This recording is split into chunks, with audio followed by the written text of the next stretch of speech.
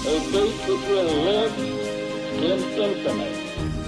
We hold these truths to be self-evident. That all men are created equal. War has at all times called for the fortitude of women. I regard myself as a soldier, though a soldier of peace. The Eagle has landed. Welcome to the Today in History podcast, where you learn about an event that occurred today, November 23rd, from history. Today's episode is titled, Flemish Impostor Executed in London.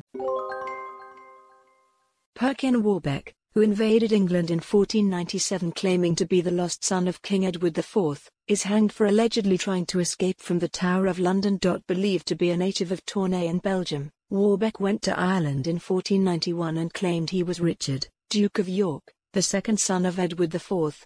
Richard and his elder brother were presumed murdered in the Tower of London by their uncle, King Richard III, in 1483.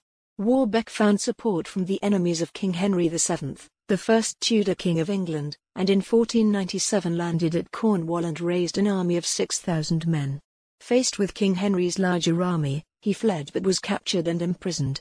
In November 1499, he was executed. Warbeck's story was written by the Tudors, history's victors, and it might never be known whether he was actually Richard of York or just a Flemish impostor.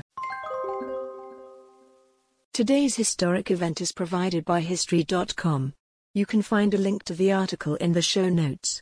Help support the podcast by rating us on your favorite podcatcher, or support it on Patreon by visiting patreon.com/autopod.